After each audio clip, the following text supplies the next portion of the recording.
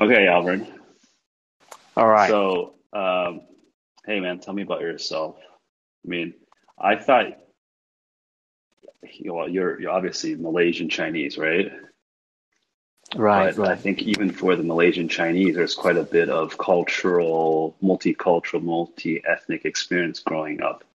And you've worked in different countries, and now you're living in Australia. So what's it like being Alvin? What's your story? Well, from the beginning, if you were saying, how does it like to grow up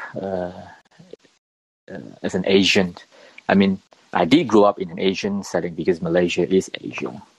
As you have mentioned, Malaysia is a multicultural nation, and it is good and bad because the diversity is very interesting because you get to experience culture and interact with people from a different background. But at the same time, Malaysia is also a very unique jurisdiction because of the way it has evolved since its independence. What was beginning is it has got a very noble intention of integrating all the community, but then it has sort of like steer away from that vision a bit. And I always hear about people talking about how when I was growing up, Malaysian is always seen as one community. So But when you were growing up, like give me an idea. When were you born? What year were you born? I was born in 1978.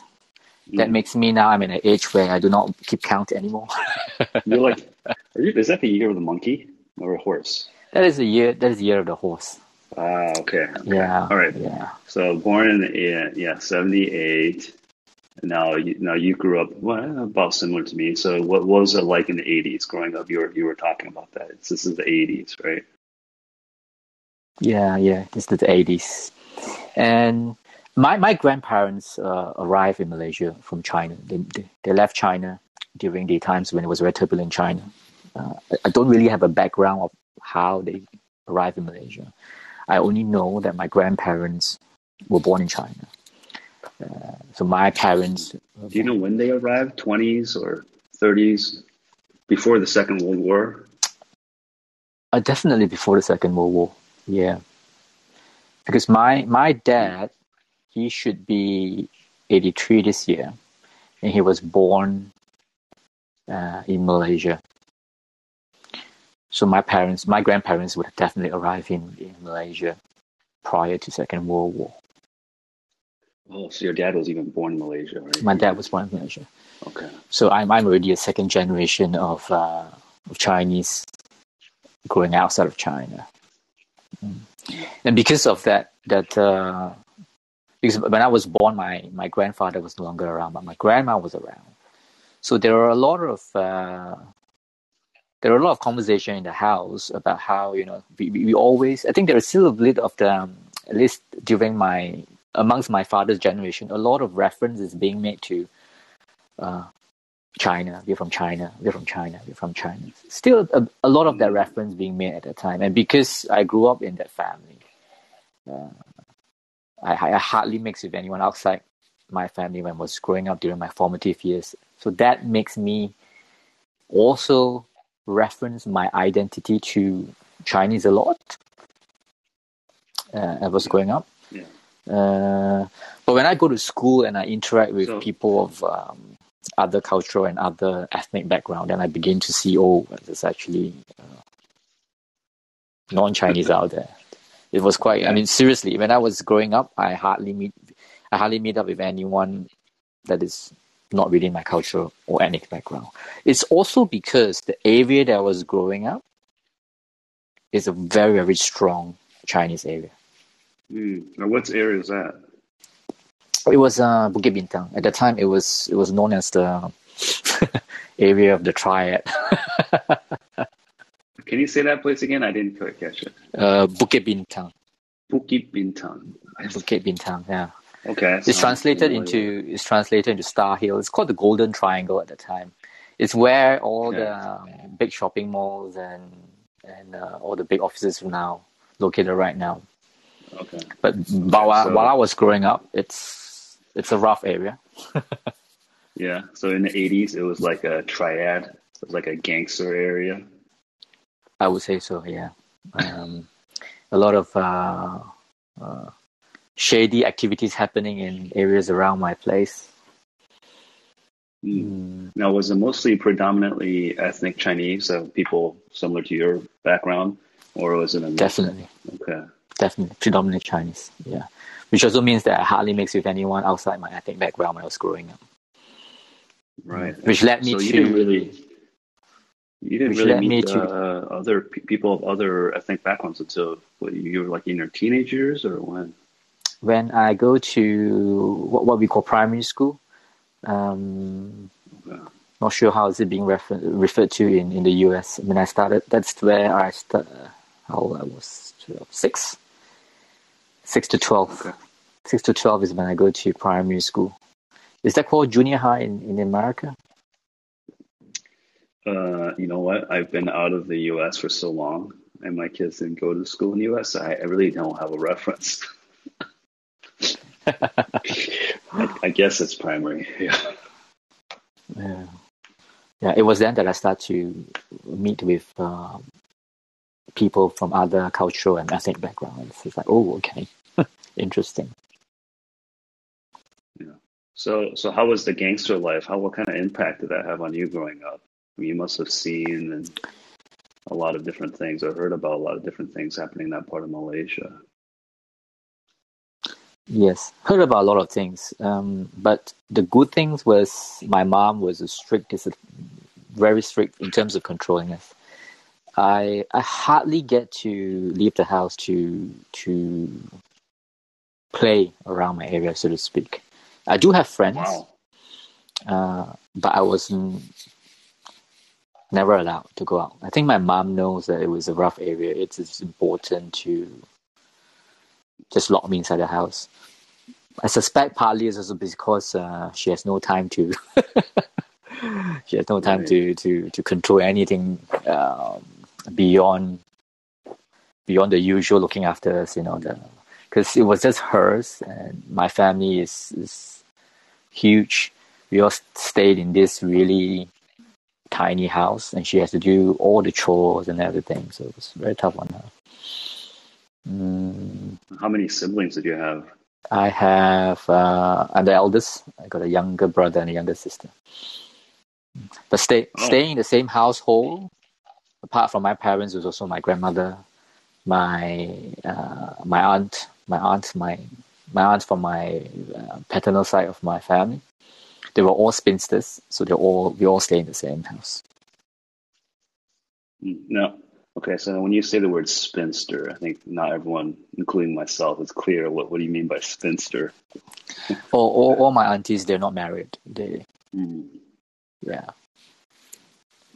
so they Wow. don't stay with their own family. We all stay in the same household. Well, I've heard that. I've heard that's something unique about Malaysian Chinese is, families all stay together and they grow up with a very strong understanding of their ethnic Chinese background. Um, and Mm. I'm not sure why, but they seem to preserve the Chinese culture really well. I mean, when you look at modern day China, how they celebrate Chinese New Year and some of those very classical Chinese festivals, it's nothing like the way a Chinese Malaysian would celebrate it. The Chinese Malaysians it's almost like they've kept the original tradition. Yeah, yeah, yeah. Because I remember there are a whole load of festival that we celebrate. There's the winter solstice, there's the mid autumn, and that's the irony of it, isn't it? Because Malaysia is not a four seasons country, but we celebrate festivals like this, which are actually clearly originated from China. Winter solstice and mid autumn. I think when we were young, our parents or even my grandmother would tell the stories behind all these festivals of Mm. like Chinese New Year, the 15-day dumplings being thrown into the river, all these kind of things. I don't remember the exact stories, but I remember that every festival has got the stories, and the stories always tie with a general or a fairy tale characters that's based in China. Right. And I remember there's also a lot of influence or a lot of theme about family. Um, is that what you remember as well? Not so much. Not so much. Not so much with the theme about family. Mm. Yeah, for me, it always seemed like it all centered around family or unity or something. Or maybe that's what China was. And maybe that was the difference between China and Chinese and Malaysia. Yeah. Yeah. So, Or maybe it's really become something so central in our family that I didn't even realize it. yeah. So you grew up as a good kid in a dangerous neighborhood. You were sheltered from everything. When did you leave that area? At what age? But I live really. I moved out of the When area. did you get out of that I moved environment? out of the area after I got married. So I Oh, lived there really really long. Yeah. Of course, by the time when I was late teenagers and then moving on to into my 20s, that area began to change because developers have taken notice of the area. There has been some uh, good development happening in the adjacent area, which led to the development and the price of the property in that area starts to rise. So it became, although it was predominantly a very Chinese area, I think maybe my late teens has begun to change. A lot of migrants from Bangladesh has started to move to areas very near me.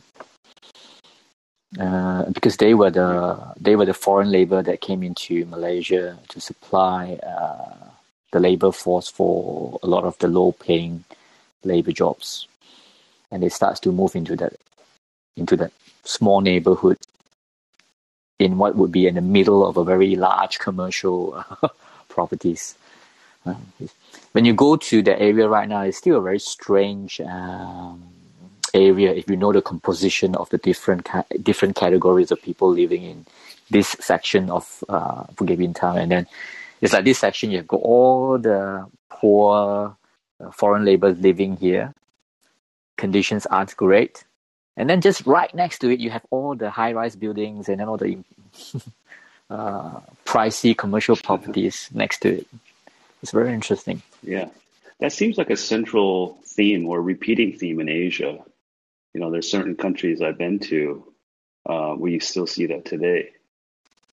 It's like it's like they don't really mix. I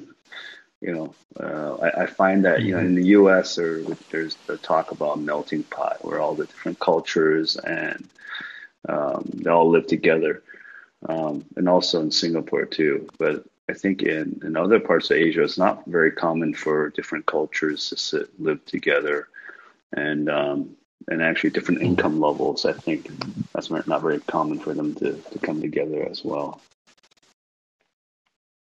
But I heard that in Malaysia, it's pretty segregated. Is that right?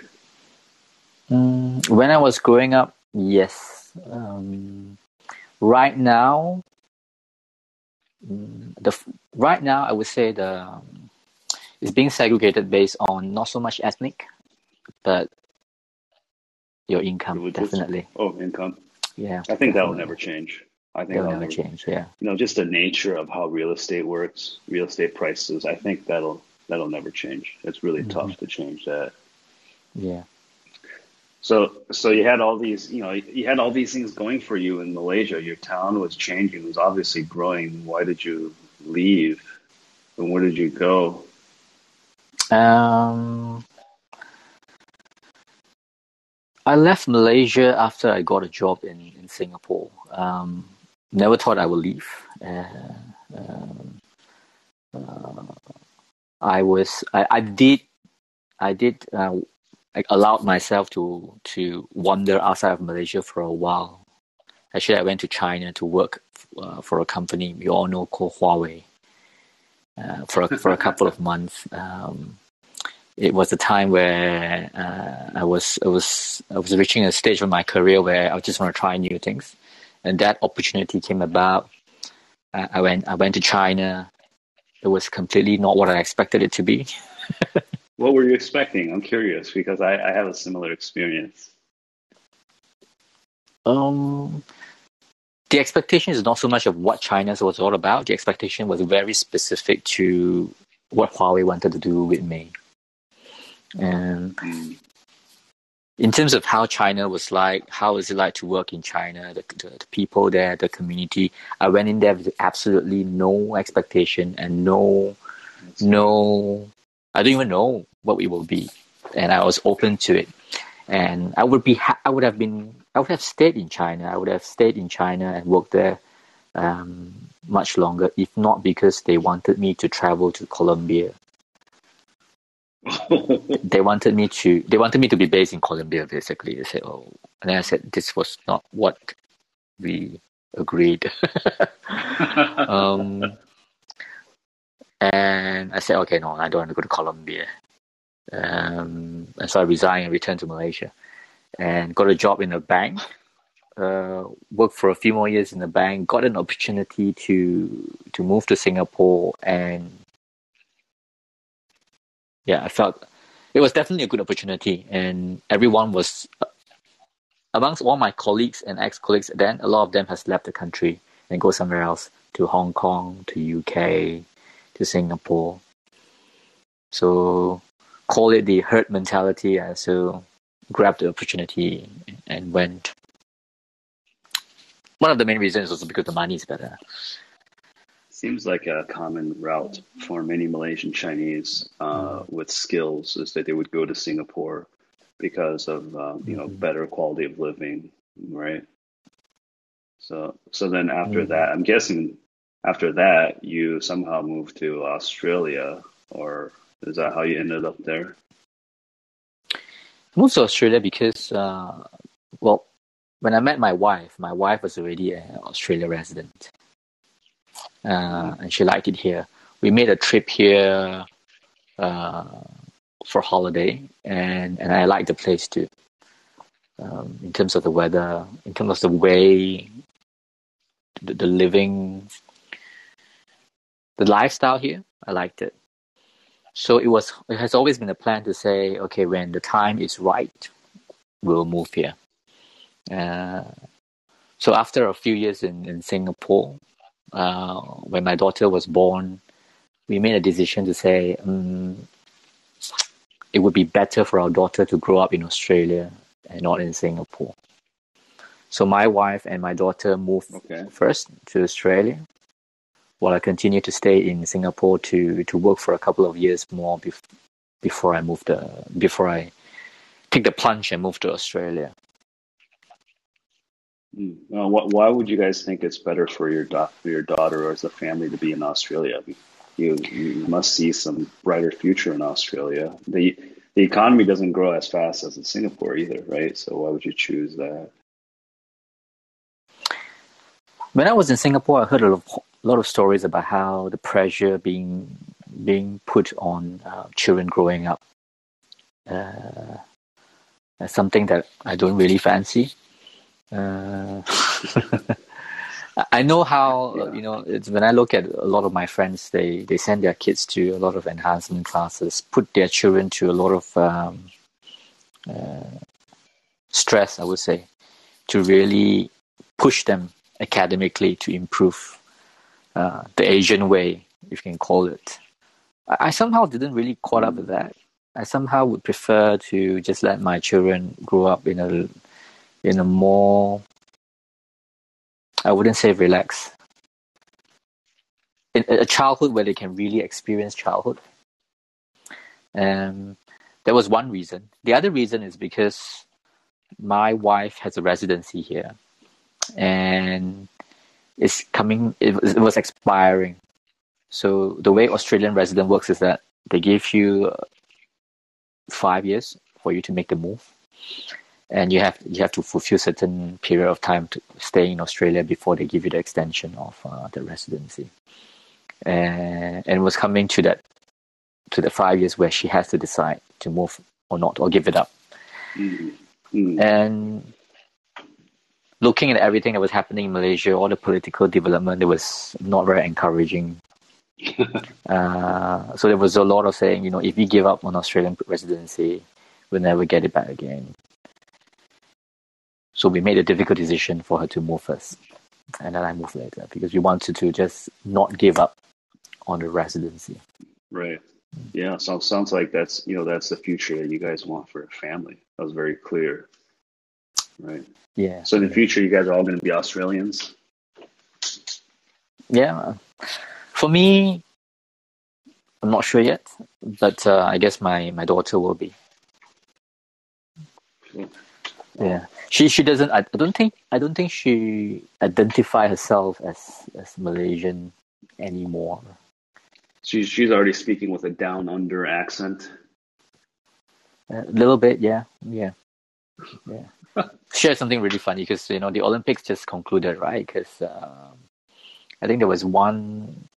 We were watching the Olympics one day, and then there was one event. There was the prize giving ceremony, and then there was an Australian champion, and then the Australian national anthem started playing, and my daughter stood up and started singing. I was like, oh,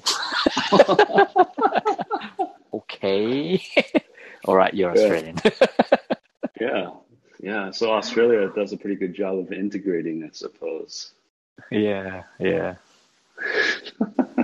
Yeah, I've noticed a lot of Asians also citing the same reasons for wanting to move to a country with more Western values, is kind of to get away from the education system where it's forcing a lot of academic studies or based on test scores, right? And that's interesting. You look at people in China today, even though China is such a successful country from an opportunity standpoint, right? I mean, you're talking about how many people being lifted out of poverty in China. It's incredible. And the riches in China, we all have heard the crazy stories. But yet, they all want their kids to have a future outside of China, or at least have an option to be outside of China. So to me, it really feels like it does go back to there is more in life than just achieving and monetary value. But it's interesting how we all have to work through that to realize that, and then try to give that to our children. Yeah. Well, actually, I'll be very interested to really sit down and have a conversation with someone who grew up, and spent his or her formative years in China, and then maybe spent the first few years of his or her career in China, and then say, all right, I would actually want to move somewhere else, and get that opinion, that point of view from that person, of why do you want to leave China. Because for me, Malaysia is somewhere where politically it's clearly very toxic for us. So there is that's a big there's a lot to that what you just said. Politically toxic for us. Who's us, and why is it politically toxic? Can you expand on that? That's a good question. For anything that is not ethnic Malay, because there are a lot of policies in Malaysia which favors the ethnic Malay. I mean, it's actually I feel sad to actually refer them to Dayaners, because after all, we're all Malaysians. And I've got good friends, ethnic Malay good friends. But because this aspect of Malaysia is being used by the political parties for their own political advancement, so it became an issue. I think, for example, because If you're an ethnic Malay, you can actually purchase property at a discount. Right. And then why? I mean, do they pay more taxes? do we ethnic Chinese pay less tax that we don't get this privilege? So that's just one of the many reasons why a lot of ethnic Chinese decided to move out. So the definition of ethnic Malay, like how do they define that? Because you were born in Malaysia, your father was born in Malaysia. I mean, is there a specific definition of how many generations of Malay being born in Malaysia or living in Malaysia to qualify as ethnic Malay, or is it simply your last name or the color of your skin? I mean, how do they define that? If I remember correctly, it's actually defined as someone first who practiced the religion of Muslim. So Islamic religion. And culture of a Muslim. So this means that if I return to Malaysia and I embrace the Islamic religion, I will be accorded all the privileges of an ethnic Malay. So it's an incentive for people to convert to Islam. Yes. Essentially. Yes. Do you know people who are like ethnically Chinese who did that to become quote unquote ethnically Malay? Yeah, I do. Wow. Yeah, I do. Yeah. So, but I mean, whether they do it because they want that privilege, I don't think so. And all of it is not because of their decision; it's their parents' decision. So I have a few classmates where their parents have embraced the Islamic religion. So they became ethnic Malay, but I know they're Chinese.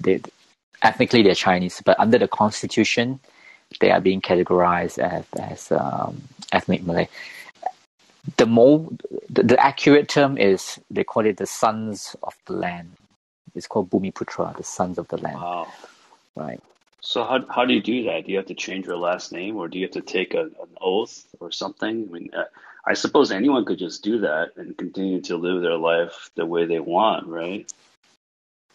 Yeah, you have to change your last name. You have to change your name, and then you have to practice the Islamic religion. Of course, no one is going to police that, whether you practice or not.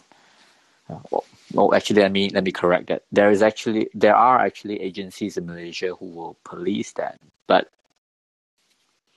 if you make an effort not to practice the Islamic lifestyle, I guess you can get away with it. But you are expected to practice the lifestyle. Yeah, so you will be celebrating the Malay festivals. You won't be celebrating the Chinese festivals. You will have your name change. You will have to go to Friday prayers.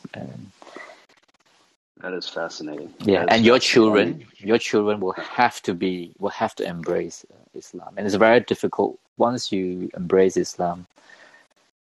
It's very difficult to get out from the religion in Malaysia. Wow. I mean, that reminds me of how when Donald Trump went on the America First, his whole message was America First, and that was so controversial, right? Like, you're such a racist, but when you compare of what essentially in Malaysia, this is Malay First, right? When you compare it to that, where you have to change your last name, you have to convert to a different religion and to do things a certain way. I mean, those are much more, I would say, much more exclusionary than being America First, where America First was about, let's have policies that benefit all Americans as citizens. It's just incredible how they made America First sound so bad. To me, it's just all political. It's a small fraction of people trying to manipulate these aspects of the livelihood of Malaysians purely for their political gains. Yeah. Now, you see that as a continuing trend. I can't imagine that being good for the Malaysian economy. It's not. It's not. It's a continuing trend, and it's also the polarizations of the community. I mean, trying to separate each of us into our ethnic group is just one aspect, right? The other aspect is because of the years of corruption, and I'm not afraid to say it, we all know, because of the years of corruptions and incompetence in the government, this has led to a deterioration of a lot of the what do you call it, the education sector, the health sector. It's so bad that when I listen to my siblings talking about the education, the quality of education, the quality of public education in Malaysia, it's gone so bad that everyone would want to be able to send their kid now to private school. I mean, there are still some very good public education institutions, but it's lacking, right? And people want to send the kids to private school. And it's not a failure in this aspect. It's really something that is a byproduct of all this corruption that's been happening for years. Yeah. So that also led to people, move out of Malaysia and go somewhere else, so that their children will be able to get the quality education that they would want. Yeah. I think when corruption starts to affect the institutional pillars such as education, healthcare, and public safety, there's no question that you're going to start seeing an outflux of people, and those people tend to be ones with skills necessary for building the economy, right? If I am capable in situations like this, I'm definitely going to take my skills to Australia or something else. So yeah, I remember hearing about that one MDB scandal where the previous Malaysian prime minister, I don't know how much money they took. A lot. Incredible, a lot. Right? Yeah. And do you know go to that jail for that? I didn't really follow the story, but I know he was convicted. But now he's back as the National Economic Advisor because there is a change of government. That is ridiculous. Yeah. I mean, coming back to the point, Bill, about the quality of the institution in the country, which caused the people to move away. Now, this is the aspect where I think it's not happening in China. Or if it's happening, then I don't know about it. Because I always hear that the quality of schools in China is great. Healthcare, maybe not, but education is still great, if I'm hearing correctly. So I don't see that push factor for people to leave China to go somewhere else. Yeah, I would say from my experience in China, those who have the money, who are above the middle class, they're not necessarily leaving, but what they are doing is they are setting up offshore safe zones, as you would say. They're making sure that their children will have some sort of residency or citizenship situation outside of China. They're making sure they have properties and investments outside of China. I mean, they basically are hedging their bets against China because they see that this is either not sustainable or something could happen in the future, right? So, for example, there's a huge loophole in the U.S. where if you are born on American soil, you can get American citizenship. So many countless thousands of Chinese have used that loophole, gone over to the U.S., had a child, and then came back a few months later, and their child has that U.S. citizenship with the hopes of one day, if they need to escape, they could, Yeah, so but because I think things are going so well in China right now that it's not a rush, but everyone has that in the back pocket, Even even my former colleagues, I mean, we're just talking about middle class, white collar folks. They're getting away, at least a ticket, an optional ticket to the U.S. or Canada or Europe. They're making sure that's in a back pocket. Yeah. So who knows? Maybe one day something will happen and it'll trigger more of an exodus.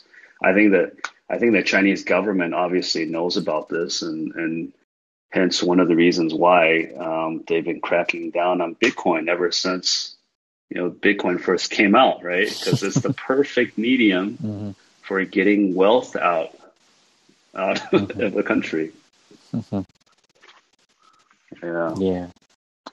So very interesting. Speaking of Bitcoin, I wanted to ask you more about the crypto, because I know you've been getting into more crypto lately.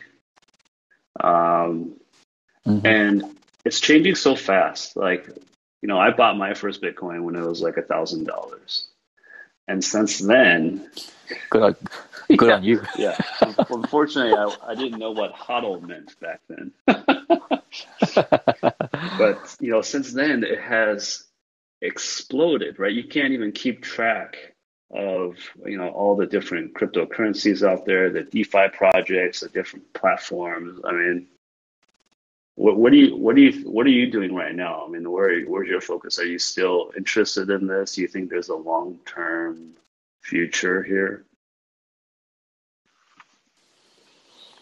I'm definitely very interested in this space. In fact, I feel that I entered this space late compared to a few of my friends.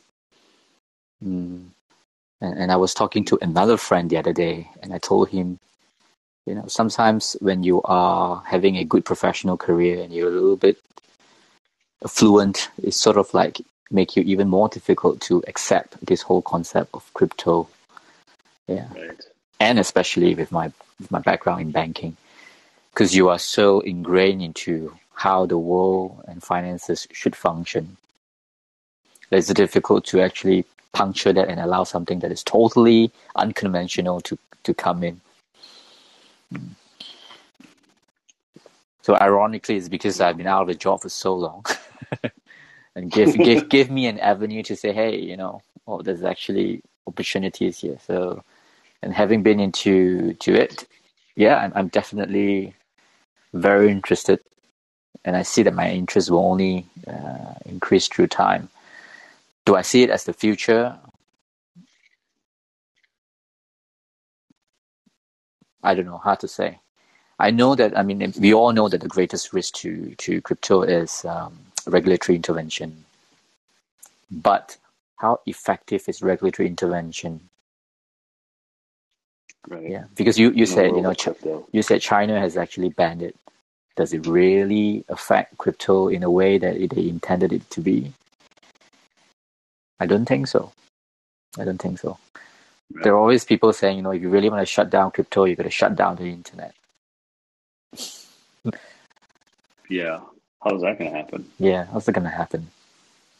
I mean, that's like a end of the world situation. Well, you can shut down that part of the internet in China, but as long as the light's on somewhere else, people will find a way to get around it, right? Yeah. But I do think, what you said earlier is I feel like everyone I talk to about crypto, most people I talk to about crypto, they either have no clue or they have a negative feeling about it through what they hear in the media. It's usually not through their own experiments.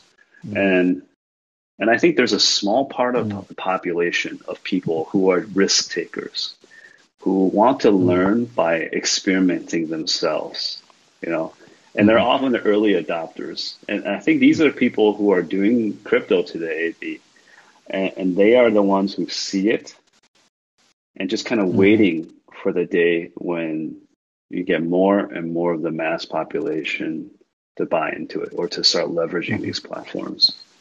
And I think that day will come, but it'll be slow. And hopefully when it comes, you're still there. We're still alive. Yeah. but it's definitely You never picking. know. It's definitely picking up a lot or maybe it has been picking up a lot of pace in the last few years. But for me, I only get to see it in the last couple of months because I've been investing in it. But as I learn or research and ask my friend to explain to me what's happening, I see that it's really a whole new universe out there. And it's really a lot of opportunities. Whether or not it will be adopted entirely in the mainstream, it probably will take one generation before that can happen. Yeah. I think when I look at the pace at which it's changing, it is exponential. You know, from when I first bought my Bitcoin, and I think that was in 2013, to now, the pace is exponential. But my ability and my time to comprehend and research and understand it it's like regressing, right? Like I'm not getting smarter. I'm not having more time, but this stuff is just taking off. And I feel like the only way to really be part of it is just to try. It's just to go through it. And your losses or my losses or the fees I pay on an Ethereum network, I now consider that as tuition costs. Right? Yeah. You can actually track how much fees that you have paid on the Ethereum network.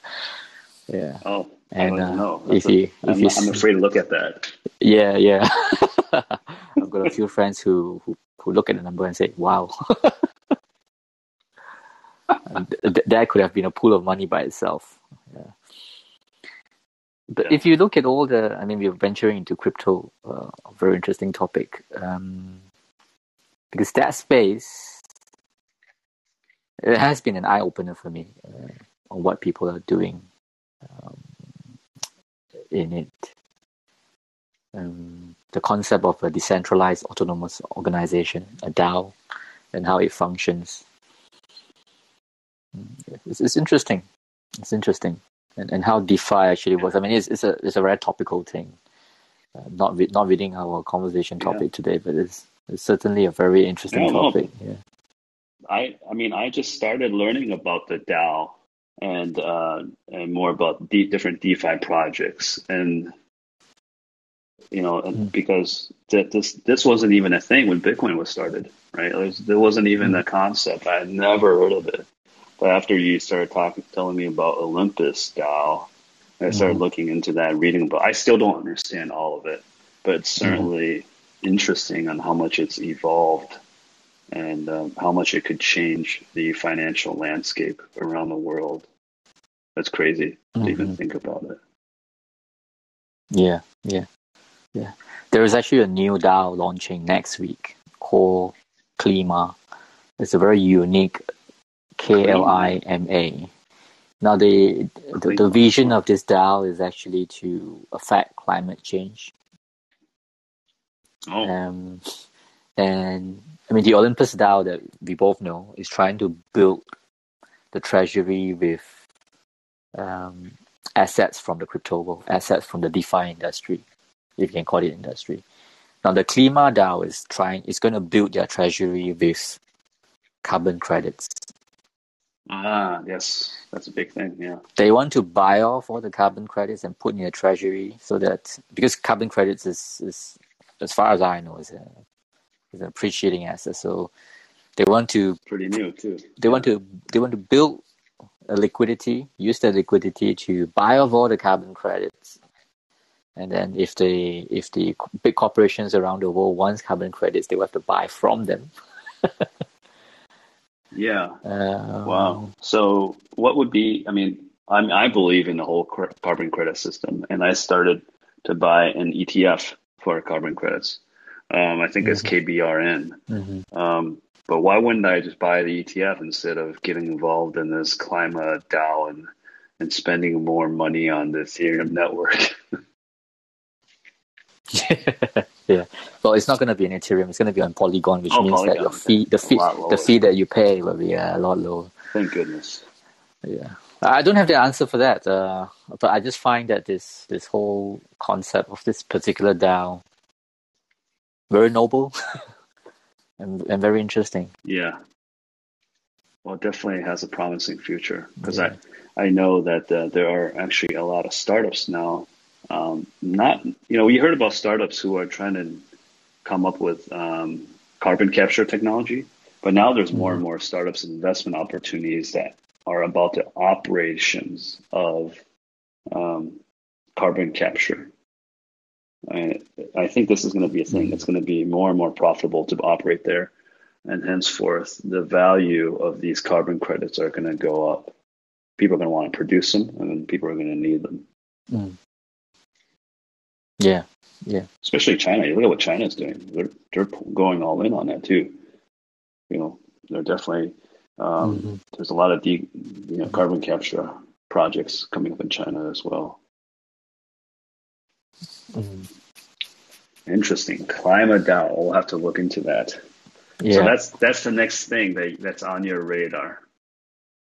Definitely, especially when people are telling me that their APY is 5-figure. 5 figures. Yeah. Okay. Now you have me listening. Yeah. So when you told me Olympus DAO was a 5-figure APY, I said, talk to me when you've lost all your money in the scam. And now I'm enjoying the 4-figure APY, and I'm thinking, why didn't I do it back when it was 5 figures? Yeah. Yeah. And that's the thing, right? Like what I said earlier, because our mind is so ingrained in that conventional knowledge and understanding of the world. It's very difficult for us to accept something that is challenge that conventional thinking. Granted, a 5-figure APY is completely out of this world. It's difficult. I think that redefines APY. Yeah, right? It's the whole notion of it. Yes. But yeah, I mean, it's. I mean, if I read a book by Ray Dalio last year, one of his famous books, Principles, and I still remember a few of his major points. Simple: be open-minded about things. That's all he said. Be open-minded. I think that's easy to say, but I'm just glad that at our age we're still able to stay open-minded. I meet people who are 10 years older than us or 20, and there's no way they're gonna put some, even 1% of their wealth in something they don't understand. Yeah. Yes. Yeah. But it's actually to our advantage. I think we live in this unique time in which we have an opportunity to get involved in these things that question our assumptions. And they definitely have the potential to change the world. I mean, even you look at all the investments going into crypto. There's some people who are way much smarter than we are and much more well researched that also believe in this thing.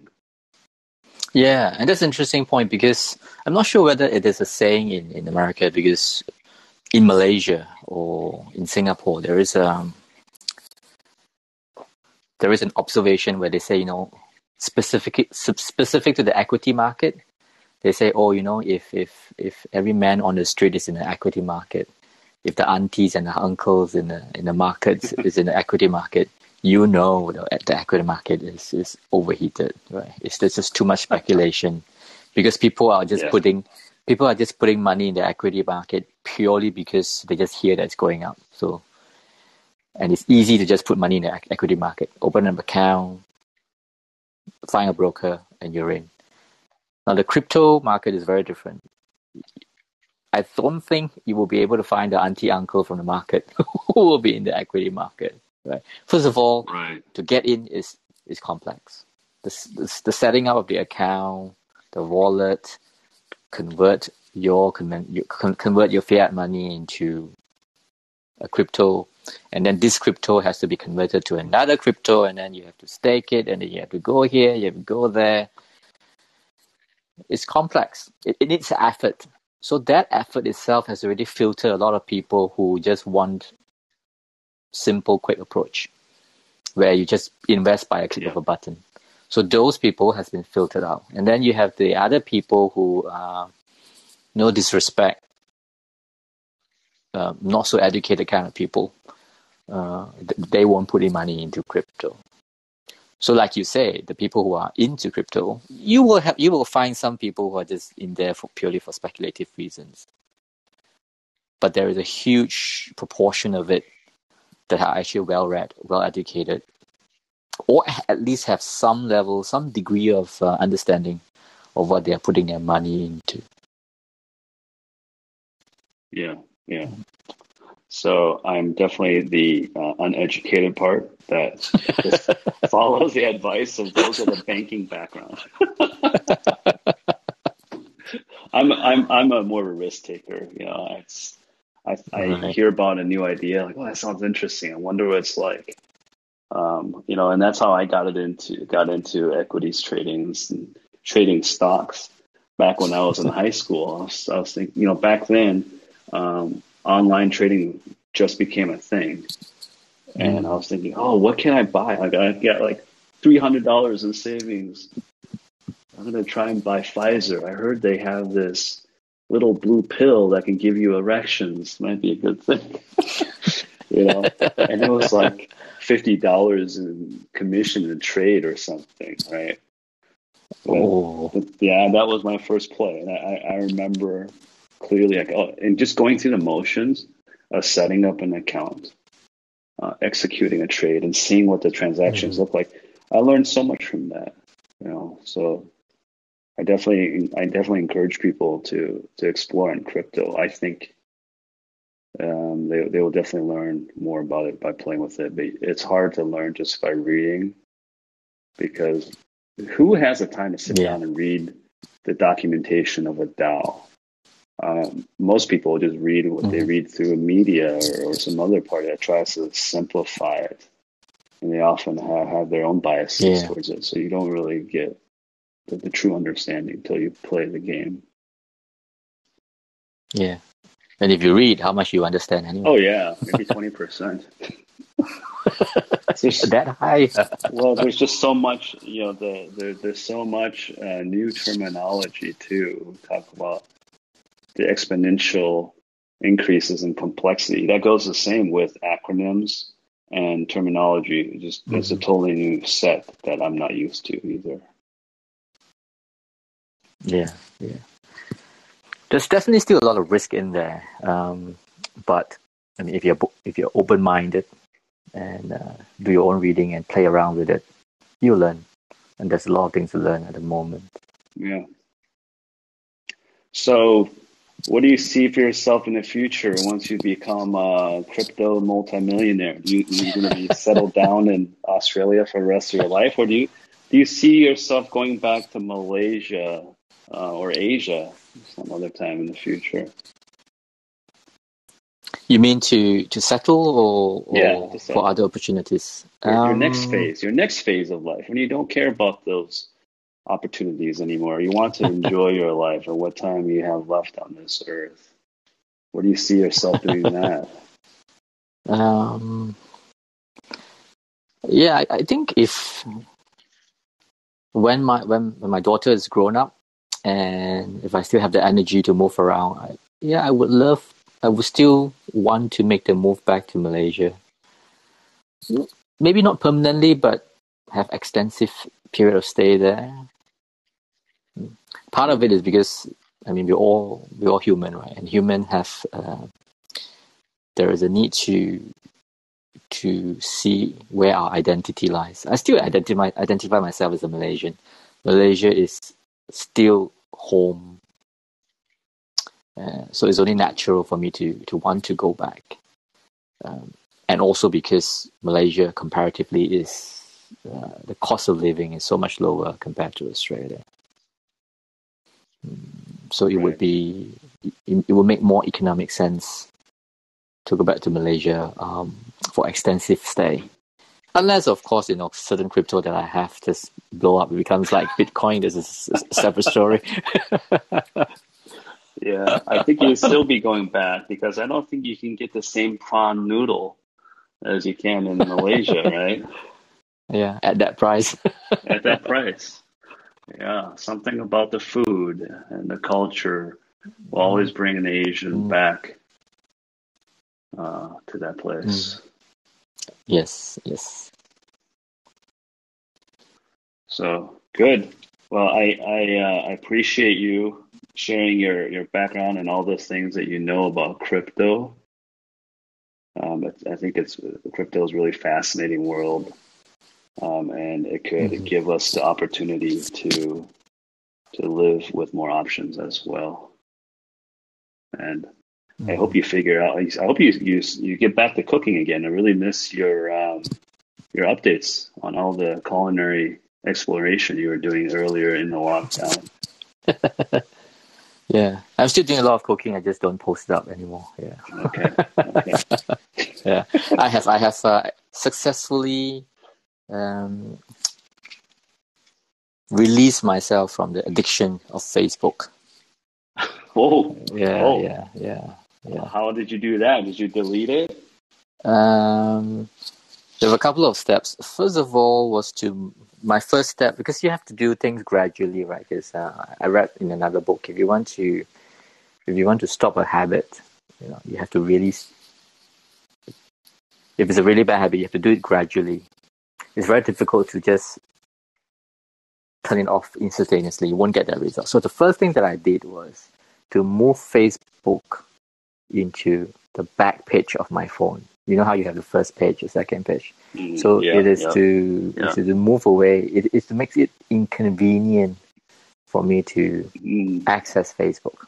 And the funny thing is, as soon as I did that, I realized that when I open my phone, I will press on that location where Facebook used to be. Wow, that's ingrained. It's scary. It's scary. Yeah, it's like, why am I pressing this app? You're like a monkey who's already been trained to receive some sort of a pleasure by pressing that spot. Yeah, it's like the muscle memory. As soon as I turn on my phone, that's the first thing that I press. But Facebook's not there anymore. I was like, oh, okay. So that was the first step. So that didn't really eliminate me logging into Facebook. I just went in less because it takes effort for me to go behind and then go in. So after I managed to reduce my time on Facebook, the next one is I log off from Facebook. So if I want to go on now, I need to not only go back to the back page to go to the Facebook app, I need to go to the Facebook app, log in, key in my password. So it becomes another layer of inconvenience. And through 1, 2 weeks, 3 weeks, can't remember. And now, I've not logged on for a long time. Then I get emails from Facebook saying you have 320 notifications. Wow. Yeah. Jeez. And that, because I don't spend that much time looking at Facebook, I have more time to read about crypto. Yeah, there you go. Yeah. Now the first thing you go to is TradingView. Yeah. Check out the price. I know what that feels like. Yeah. But that I did a similar thing. I actually deleted Facebook, and I didn't feel the need to go back to it.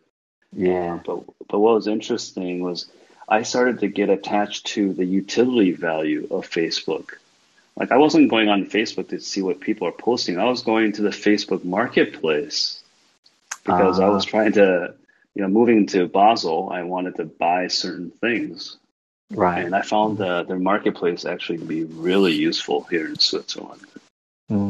So now I'm back on Facebook again.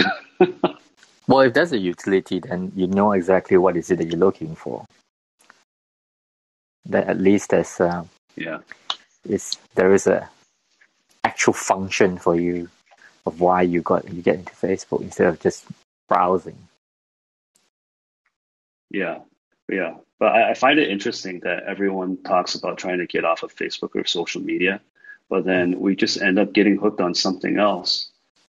Something else that provides that short-term pleasure. And it's always something that disconnects you from your family, the things that you believe are important. So I kind of blame you a little bit for getting me back into crypto, because now I'm looking at those prices every day, every morning. Don't worry, the rebates will go in regardless of the price. That's true. Price doesn't matter with Olympus DAO. Yeah.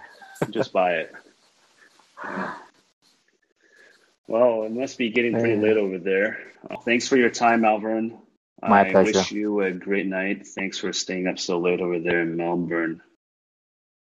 My And pleasure.